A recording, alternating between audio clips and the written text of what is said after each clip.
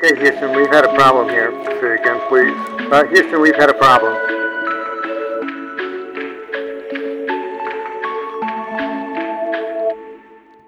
I'm Andrew Wallace, and I'm starting the We've Got a Problem podcast. If you're anything like me, you often wonder what people did to become successful. Whether they had it easy and caught a stroke of luck, or just plain persevered until they surmounted their obstacles, and what you can learn from their experience. Each week we'll explore inspiring stories of struggle, success, and solutions to prevalent problems and how guests turn problems into opportunities. And if you're asking yourself, why would I listen to this guy? You're not alone. I'm asking myself that same question. I'm not a productivity expert.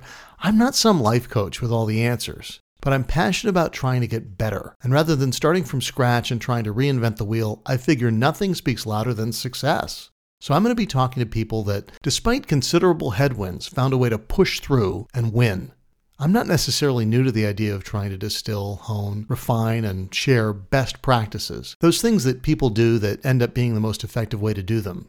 Out of college, I started my career in New York, working for a large wealth management company doing just that.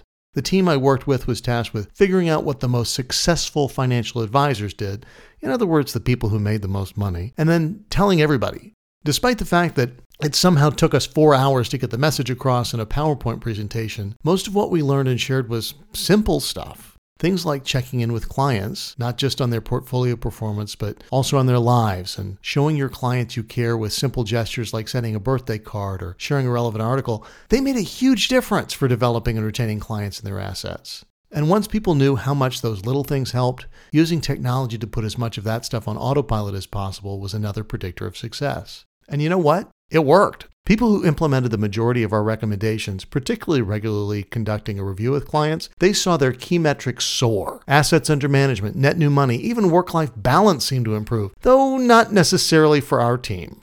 14 and 15-hour days were the norm for us.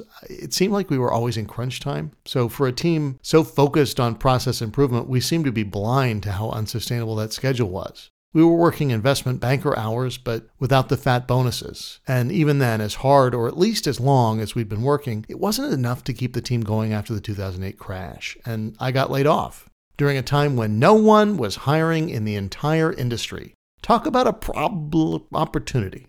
And rather than just beat my head against the wall, I took a pause. I explored the city I'd lived in for 2.5 years, but had barely experienced. I took a 9-to-5 job that I liked, but that couldn't have supported me long term, just to see what it would be like to have set hours. It was great, by the way. Absolutely awesome. And I decided to think through what really mattered to me and what my priorities were and what I really wanted to do. Not long after that, with all I'd figured out in mind, I found myself moving back home to California, taking a job on a movie working for my dad, which was about as big a change as you think it would be. But that choice, that bold and different choice to take the opportunity to pivot to a different field, was one of the defining moments in my career and life so far. And those choices matter, perhaps now more than ever. As we emerge from the pandemic, having all had some time to reevaluate our priorities, I probably have some of the same questions that you do. In this podcast, I'm hoping to get answers from a diverse set of experts to questions like what drives change and how do we stick to it? How can we be better people and lead richer lives to our full potential? What skills do we need to hone to be successful today, and how can we balance our lives to thrive and have fun doing it? And why and how do the choices we make matter? If this sounds like something you'd be interested in knowing more about, subscribe to the podcast and consider leaving a review to let me know what you'd like to hear me explore. Till next time, I'm Andrew Wallace, and we don't have a problem, we've got an opportunity.